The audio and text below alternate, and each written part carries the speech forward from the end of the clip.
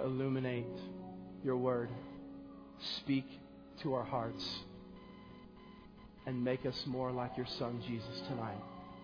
In your holy name, in your awesome name, in your wonderful name, in your faithful name, and all of God's people said. Amen. Thias minis are dismissed. Before you grab a seat, say hi to somebody. Give a hug or a handshake. All right, let's do it. Let's do it. Funny story quick. I was thinking today, what would be a good way of, starting things off, consistently. And for some reason, the phrase, shall we dance, came to my mind. And I thought it would be a good responsive reading, I say, shall we dance? And the congregation responds with, we shall. So let's try it. Shall we dance? Nice. Okay, I have 4 guys in here who have a little piece of paper. It's your bingo card tonight. So if you guys can stand up, every single individual needs one of these pieces of paper. So just start passing these out hurriedly, quickly, rapidly. Hold on to that tight in your palm. This is your little bingo card. Just kidding, we're not going to be playing bingo. That happens at the Stegton on Wednesday nights, actually. Any bingo fans here? Any bingo fans? Okay, none of us. Oh, you. Okay, Danielle, you got a couple. Good. Yeah. We're passing those out. Everyone needs one. Raise your hand if you don't have one yet, please. Yes, we have some in the back there. I see that hand. Hey, great day to be alive today, wasn't it? Great day to be alive. Sunny. About 68, was it? Calm breeze in the face. Here, Doug, I need one. Could you give me one? Thanks. Everyone else have one? Okay. Hold this tightly in your palm without letting it get too sweaty. Okay? We're going to need this later. That would be wonderful. Everyone got one? We good? We good? We good? Okay. Eric, you good? I think everyone's... All right. I think we're straight. You got 5 more. That's good. That's good. Oh, we still got some here in the front. It's taking a little bit longer than I anticipated. Let's give it up for the passer outers. All right, let's go. Let's go. Last couple weeks, and really through the whole entire Gospel of Luke, we've been studying this idea of the kingdom of God. And you and I's understanding of kingdom, especially in America, there's movies like Kingdom of Heaven, or we talk about our own kingdom, or kingdom is a word used all over the place. But the biblical definition of kingdom, what we've learned in the last 2 weeks, is the sovereignty, authority, and reign that is exercised by a king. In our thankful case, King Jesus. And so it's the authority, the sovereignty, the reign of King Jesus everywhere where He's reigning. That's His kingdom. And so His kingdom is magnificent. It's powerful. 2 weeks ago, we looked at the kingdom now. And we taught on that the kingdom now is but a mustard seed. It's small. And then last week, Jason brilliantly taught the kingdom to come. The kingdom now is but a mustard seed. But let me reassure you that the kingdom to come is going to be cataclysmic. All right? There will be no doubt. Every knee shall bow. Every tongue will confess. People will know the second coming of Christ. Every people will know the second coming of Christ. The last 2 weeks, we've been answering a general question. Sniper? We've been looking at how do we get from here. This represents me and you, our existence here and now, to here. Okay? This represents the throne of God. Earlier this week, when I was writing on my whiteboard, I was trying to draw God. You know what I mean?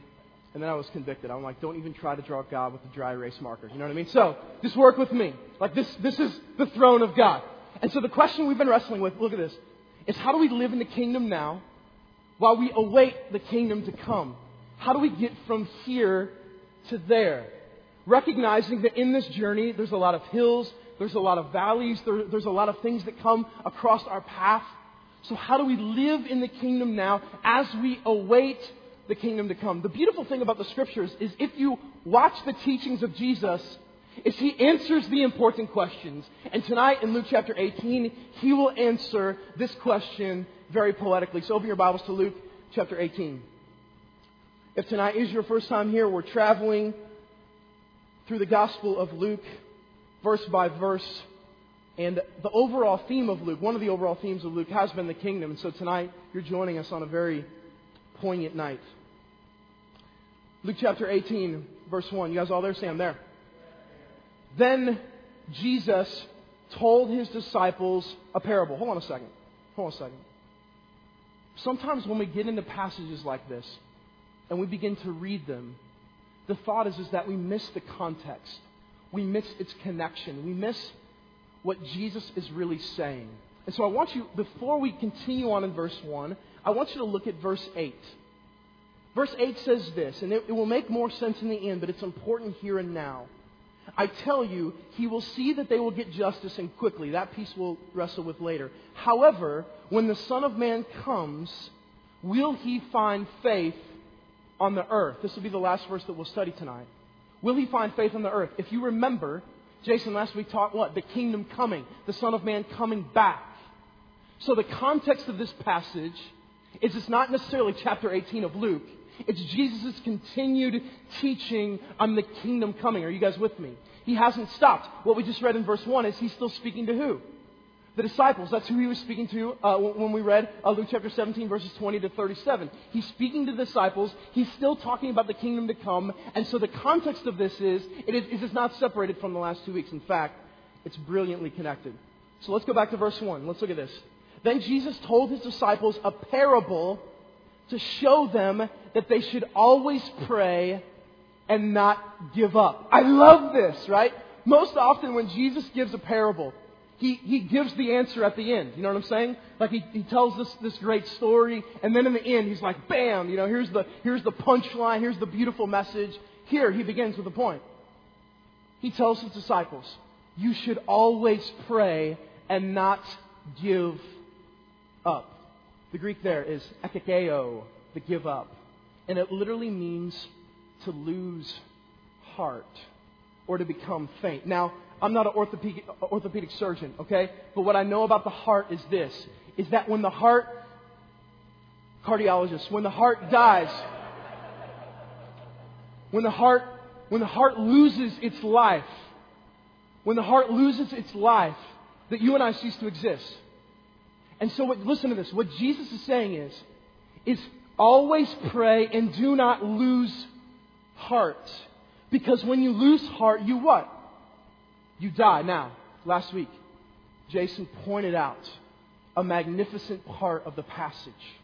Last week, we saw Jesus talk about two groups of people. You remember them?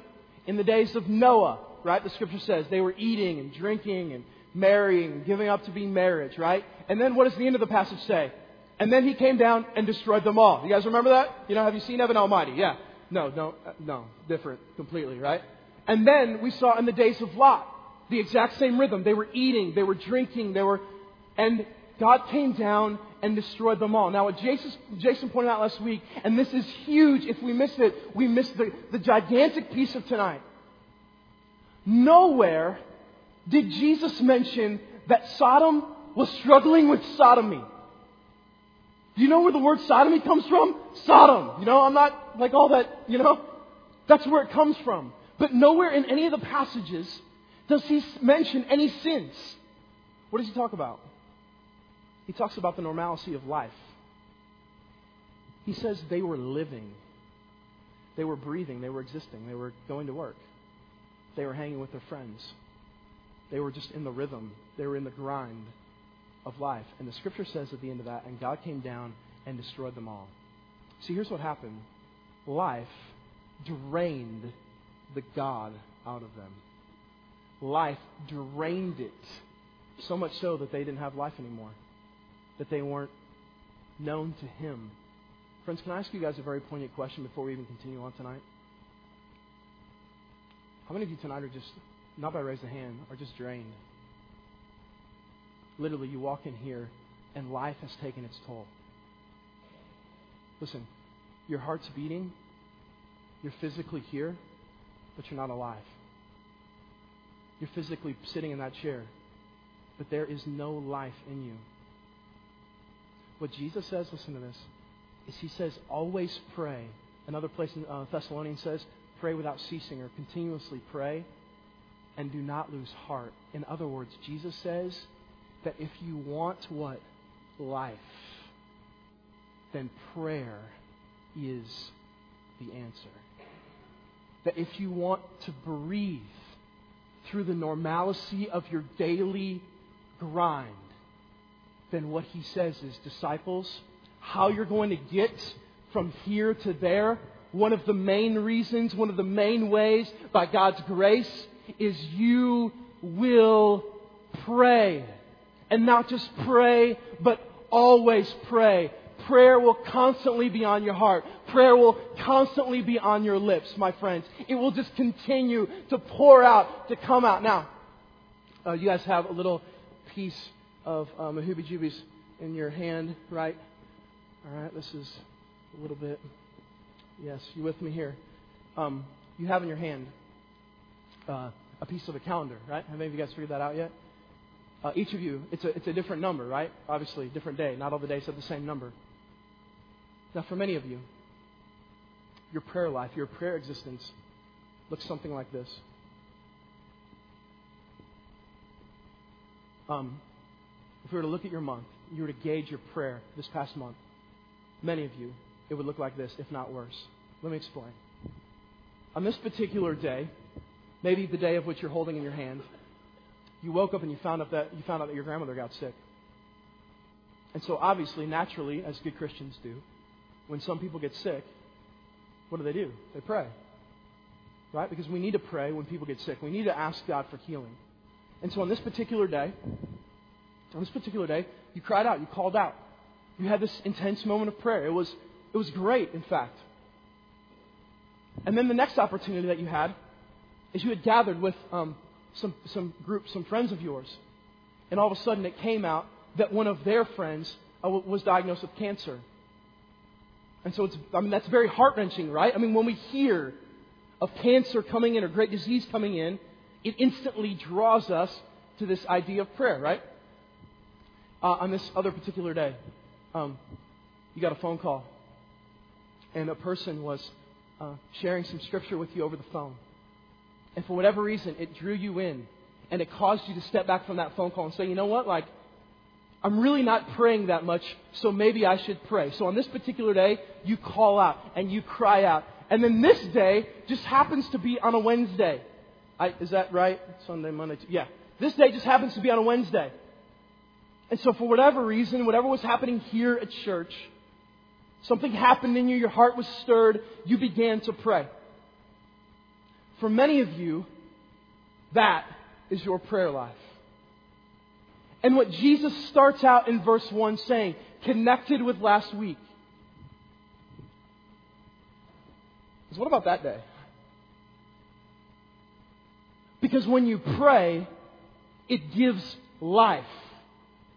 When you pray and commune with me and seek after me and I pour into you, when you pray, listen to this, to the Father, by Jesus, through the Holy Spirit, there is this communion that happens that is necessary to maintain life despite the daily grind. Because many of you know exactly what the grind feels like. You know exactly what it feels like. You know exactly the burden of your job. You know exactly the burden, college students, of final exams. It's like, where is God in that moment? So what Jesus is saying is where is this day? What about this day? And not just that day, but what about that day? And what about this day and this day and this day? What he's saying is this is a daily, life-giving process. Me and you together. You crying out to me as holy God, as holy Father. But friends, let's be clear. How many of us right now, you're looking up at that calendar, you're just like, yeah, every day, that's exactly where I'm at. That's me. Can I confess to you? It's not me. That's not me. Can I confess to you a lot of times where I'm at, and this is why I'm so excited of what God's been doing in my heart? A lot of times this is me, and maybe this will connect with you. I call it the one good golf shot theology. How many of you guys have ever been golfing? All right? Many of you guys. It's a wretched sport.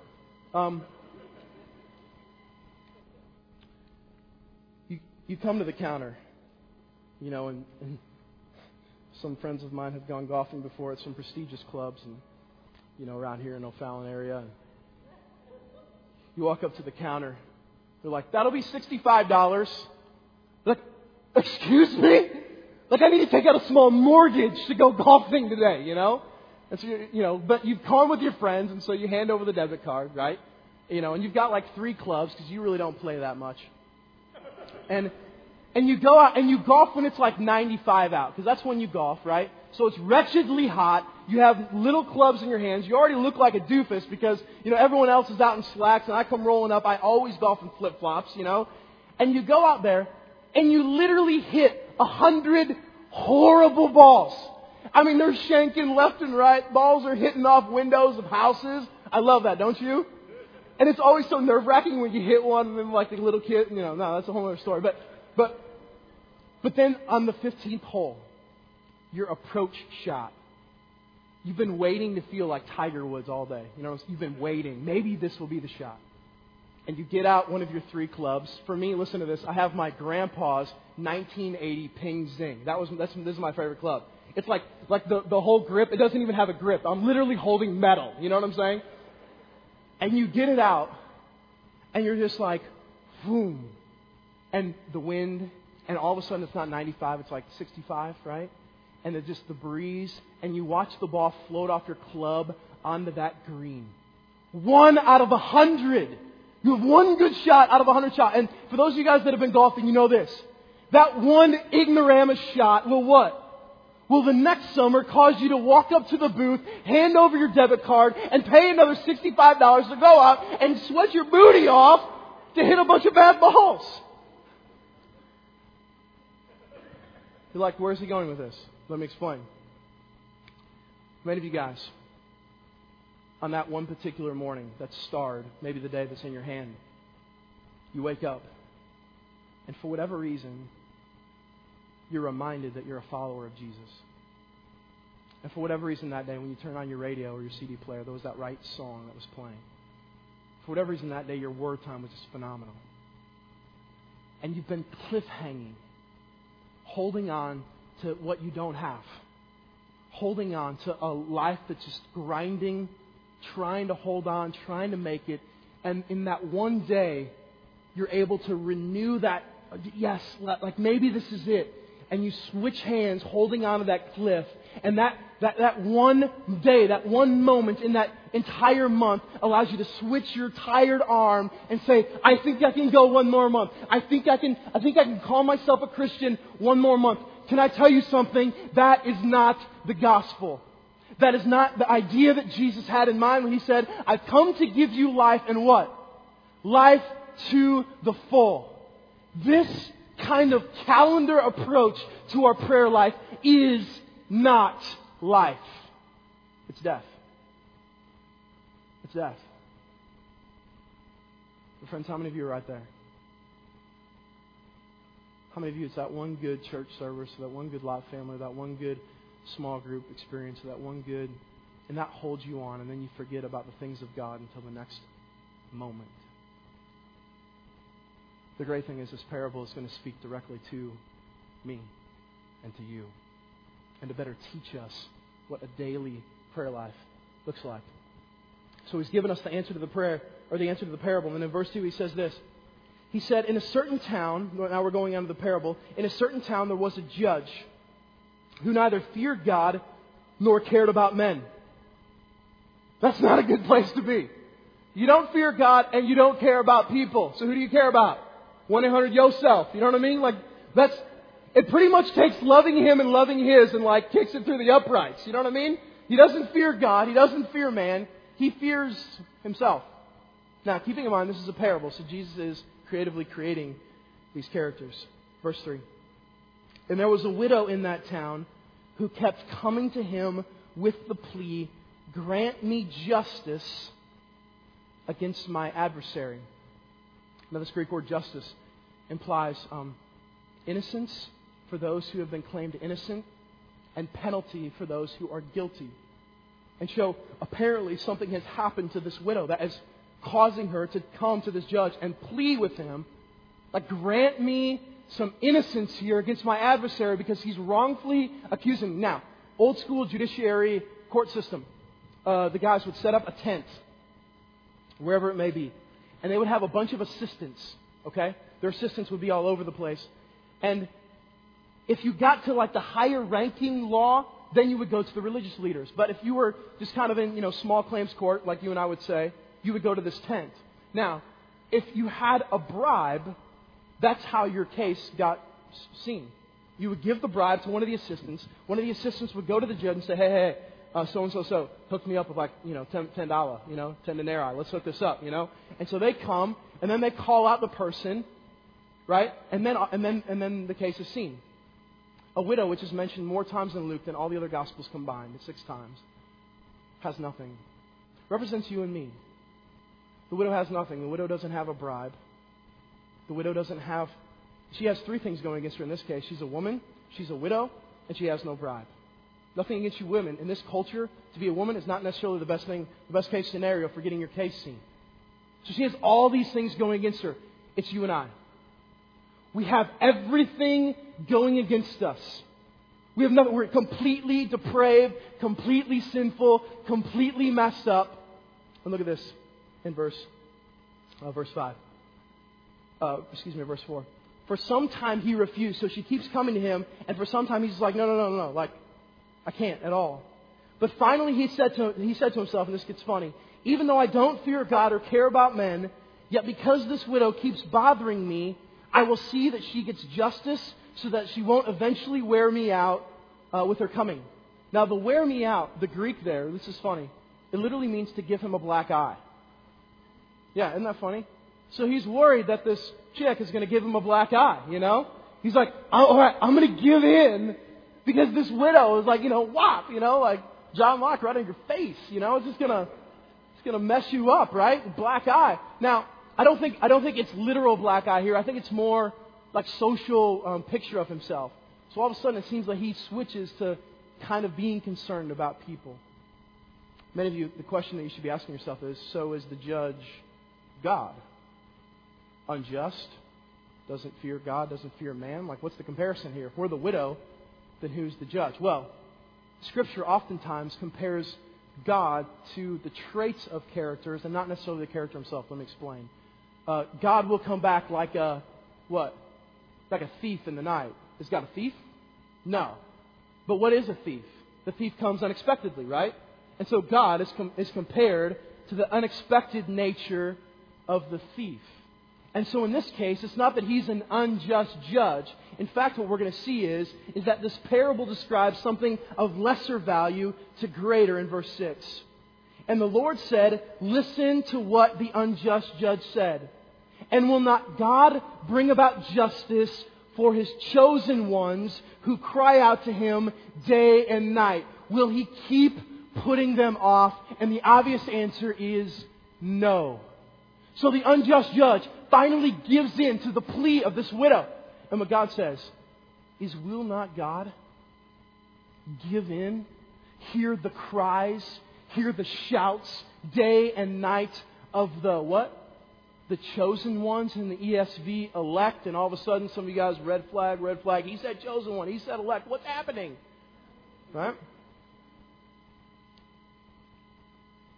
Theologically deep word, eh? Chosen, elect, causes much theological debate in our world. This passage, the focus of it isn't the theological debate. The focus is God saying the chosen, those who God has implanted faith, will show themselves because they will be the ones who are crying out day and night. When I read this for the first time, and then I thought about that. And I thought about the chosen ones showing themselves by the ones who cry out day and night. I had to take a step back, I had to take a step back. So Jesus, you're saying that the chosen ones are going to be we'll know because they're the ones that are daily coming to you, not waiting for the cliffhanger moment or the one good golf shot. Daily coming to you, crying out. Those will be the ones that you've chosen. Yes, that's what he's saying. And so I had to, just like you have to, in this moment, step back and say, so what does that mean for me? Jason and I were talking, and when Heidi and I first started dating, we were 16 years old. I've known her literally 12 years of my life. Isn't that crazy? Heidi, you're crazy. Like, I don't know. I'm thankful for you, babe. I didn't really know what cologne was when I was 16. But I had this one cologne called Mountain Musk. You know? You guys ever heard of it? No, you haven't. It's horrible. It's wretched. It's like, the most god-awful thing you could put in a bottle. You know what I'm saying? But I was like, man, I just want to impress Heidi. And I was bald then, had no hair. I'm kind of going bald again. Don't ever say that to my face. And I would put on this cologne, right? And early on, like, I wrote her how many poems? A lot. Okay, thanks for the interaction, babe. We'll talk about that later. And I would write her poetry. I was so in just to making sure this girl, I won her over. I just wanted her to know how much I loved her, how much I cared about her. So the Mountain Musk and the poetry and the flowers, the high tops back in the day.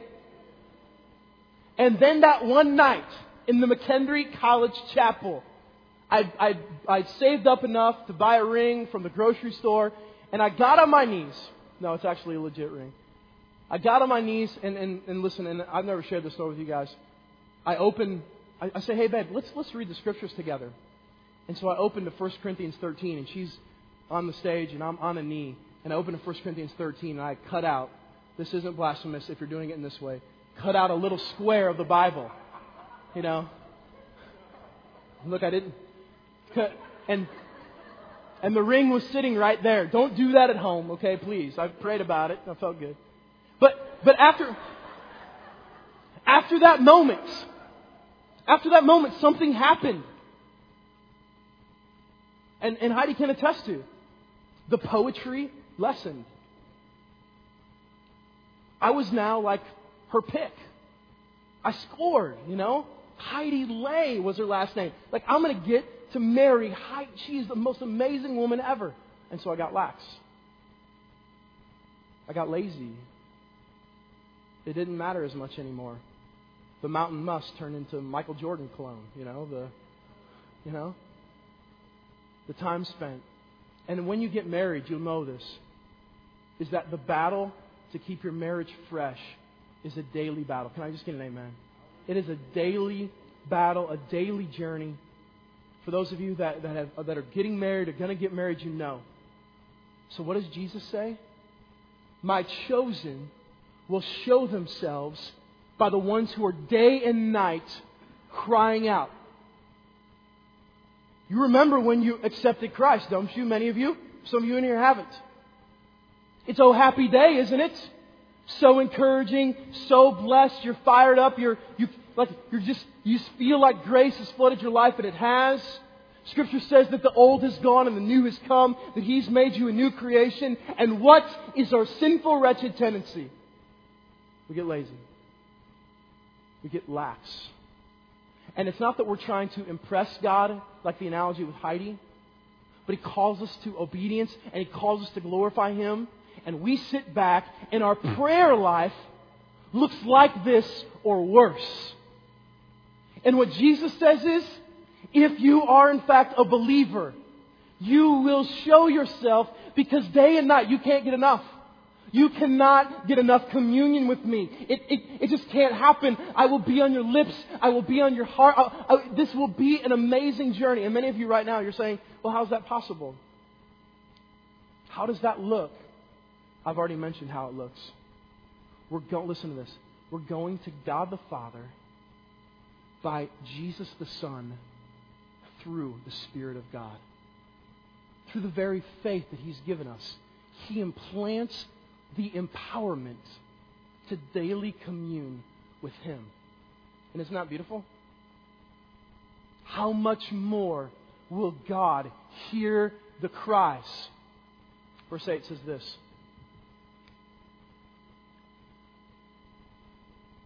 I tell you, He will see that they get justice, and quickly. However, when the Son of Man comes, will He find faith on the earth? It's going to happen quickly. And what He means by that, especially if you're a disciple, who you're even in your mindset thinking that the second coming of Christ is going to be what? It's going to be in your lifetime potentially. How many generations have gone by thinking that the second coming of Christ would be in their lifetime, right? So for you, maybe you're here on the journey. Maybe you're here on the journey. Maybe you're here.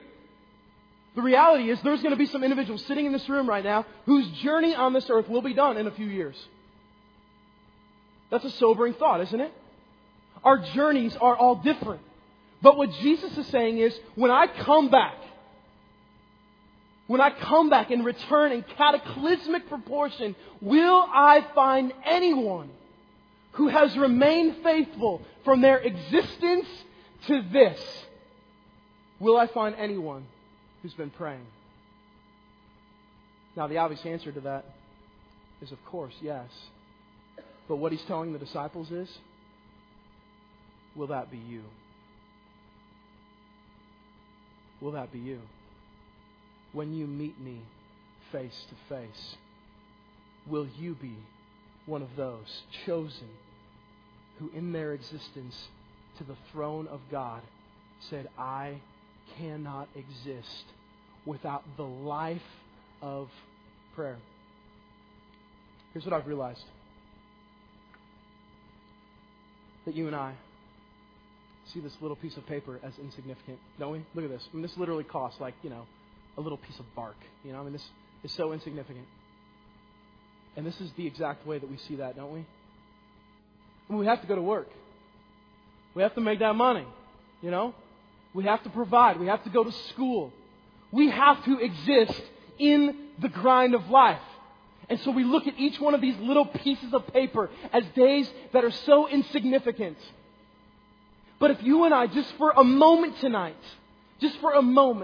can get the picture that what Jesus is saying is I want to breathe life into you. Not just when, like you're hanging on by a thread and I come down and save you. And let me tell you, He will. And for some of you in here who don't know Him and feel like you've been hanging on and just needing a Savior, let me tell you this, call upon His name. Call upon His name. But for those of us, friends, who know and believe, what He's saying is, I want to daily breathe life into you. Daily. And daily is the only way that we get from here to there. Otherwise, the grind will drain the God, the life, the existence out of you. Is that why we see so many Christians who claim to be Christians but appear dead? So, last weekend, I was.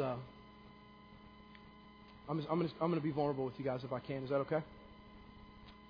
Last weekend, God had put a book on my heart, and so I started to read that, and then got attached to another book, and we'll talk about that a little bit later. Here's what I realized. I was communicating with a friend of mine last week. When I was in college, I felt like I was in this season where I didn't know any better. I felt like I was in this season when I was in college where it was give me Jesus or give me death. I didn't know about politics in church. I didn't know about like all the extra things. And I didn't care. I was a youth pastor. You would have loved to see me in that role. 18 years old, United Methodist Church, average age 65. I come rolling in, bald, crazy, black lights. I mean, it got crazy quick, And I didn't know any better. So I'm encouraging the students just to go. I'm not worried about politics. The pastor comes to me in our first sit down. He's like, so what are you doing here? I was like, I don't know. You're paying me to tell people about Jesus, right? And so, as time goes along, now Jason and I and Jeff, young guys, we have to be more pastoral, We got to act our age, and got to grow hair out and all these things. Maturation is not bad at all. And I soon realized, there are things that I should know better about, right? There's certain things I can't say in church, right? There were a few days in early preaching where, Jeff and Jason would be like, maybe you shouldn't say that word next time. You know what I mean? You're not a youth pastor anymore. And what I found is what I've done is I've taken the knowing better and I've attached that to my prayer life. And I've become careful. I've become staunch. My prayers I've watched stopped really believing in the promises of the Scriptures. I've started to become careful. I've started to know better.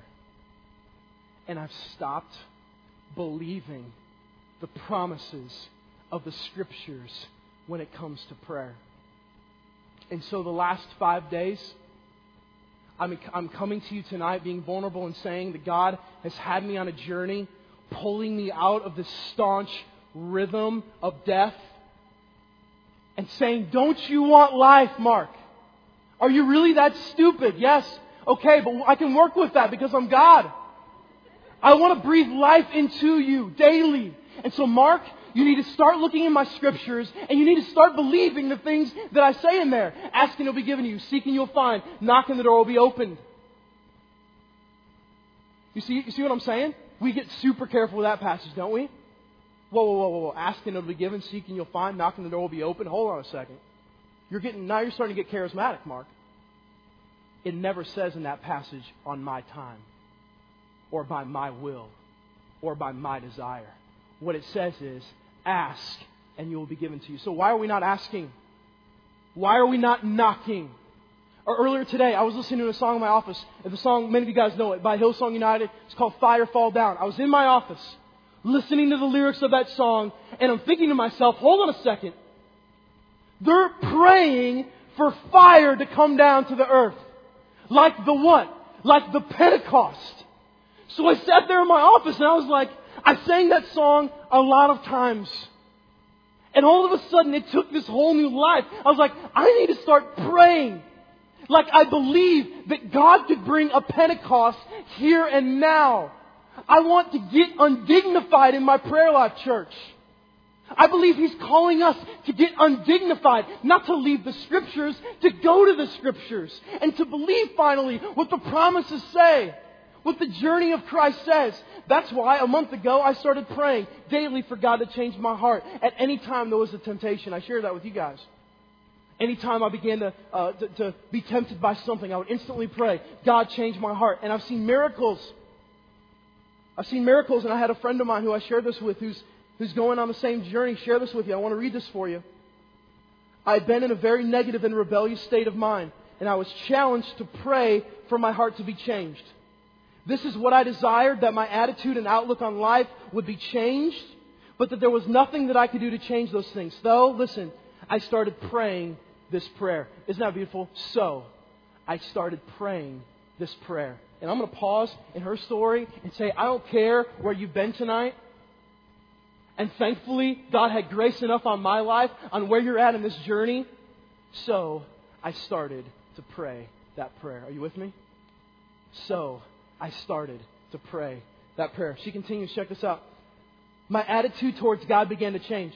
I started desiring to read His Word more and wanted to spend more time with Him. The prayer started working right away, and it's still working now. He has been revealing to me who He is and who I am. My heart is becoming uncalloused and open to hearing and seeing God again. All I needed was to admit that I needed Him, and that I need to surrender control of my attitude and life again. You see, a month ago, and I shared this with you, I began to realize God wants to change my heart. So when I pray to Him, God, will you change my heart? He's like, I don't think so. Like your heart, I don't want you to be more like me. Scripture's clear. He's refining us like fire to make us more like His Son. And so I've seen miracles. And so I just want to encourage you guys here with a few things. The big question is, so what do we do, right? So what do we do? Do we go home and make out a calendar like this and start Xing off the days? No. Then it's routine and self-discipline. And it just as the same loses its life, right? Because you guys know what that feels like. This isn't some rote rhetoric prayer. This is life-giving. Some of you tonight need to start by praying for God to change your heart. I pray it on the average right now 35 times a day. I keep track, trust me, 35 times a day. God, change my heart. Instantaneous. I'm tempted over here. God, change my heart. Make me more like you. And I'm watching instantaneously Him change it, Him mold it, and Him make it. And my friend is seeing the same results.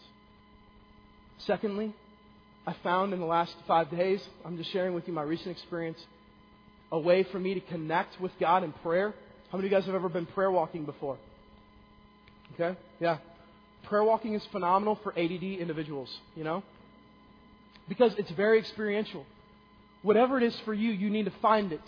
For me, the last few days, it's been prayer walking. We went down last Monday and we took a crew down. We prayer walked Main Street. And I find myself seeing through women sit on a bench. And I find myself praying for them. And pretty soon, I'm praying for my grandmas. And pretty soon, I'm praying for my mom. And pretty soon, I'm praying for my sisters. You see what happens? It's very experiential. I see this car coming down the street, and I begin to pray for the individual who's in the car. And then all of a sudden, it reminds me of how, I just love my little girl so much because I remember how she smiles when she sits in the car for me. It becomes very experiential. And what I found the last 5 days is that it is just deep in my prayer life. For you, it may not be prayer walking. But what I'm saying is, we need to seek and discern what it is for each of us to daily commune with the Father. Because that brings life. Corporately, we have an opportunity. One of the books that I read this past weekend is a book by the guy by the name of Andrew Murray. Any of you guys ever heard of him? He wrote 240 books. He's a dead guy. Okay, no offense, no pun intended either. That actually wouldn't be a pun. Work with me. He wrote 240 books, and this book he wrote in 1885. It's called With Christ in the School of Prayer. Here's my challenge to us as a church tonight. We're going to go through, for any of you who are interested, this 31-day lesson plan that Andrew Murray wrote back in 1885. He makes a contention that when Jesus is asked by the disciples, teach us to pray, he makes the contention that he teaches them. And so the entire book is 31 lessons through the school of prayer taught by Jesus himself. Straight from the Scriptures. It's old school. He uses King James Version, okay? He even says like some speakeths and spakeths and, he uses some old school rhetoric, but I love it. It's beautiful. And so here's the challenge for us as a church. Can we begin to pray that God would change our hearts when it comes to prayer? That God would mold us and make us and reveal to us that prayer has life. To get us through the grace of His Son Jesus, to get us from our existence here and now to the throne of God, whether that's by death or whether that's He comes back and meets us all here. Are you guys with me? That secondly, we would begin to find that avenue for each of us on what that looks like to daily pray. Not out of self-discipline. Maybe for some of you it will be prayer walking. Maybe for some of you it will be locking yourself up in the prayer closet. And notice I haven't talked time frames because instantly people want to attach to the time frames. How long should we pray? 25.6 seconds? I want a prayer life that time knows no bounds. You see what I'm saying? Like what happens when we start gathering and we begin to pray and someone looks at their watch and it's like 4 hours later. But that's not happening because we're really not seeking out the life-giving breath that God has to give in prayer. And thirdly, the challenge is this. That you would accept the challenge to journey through this 31 days of the school of prayer. Tonight, there's books on this back table.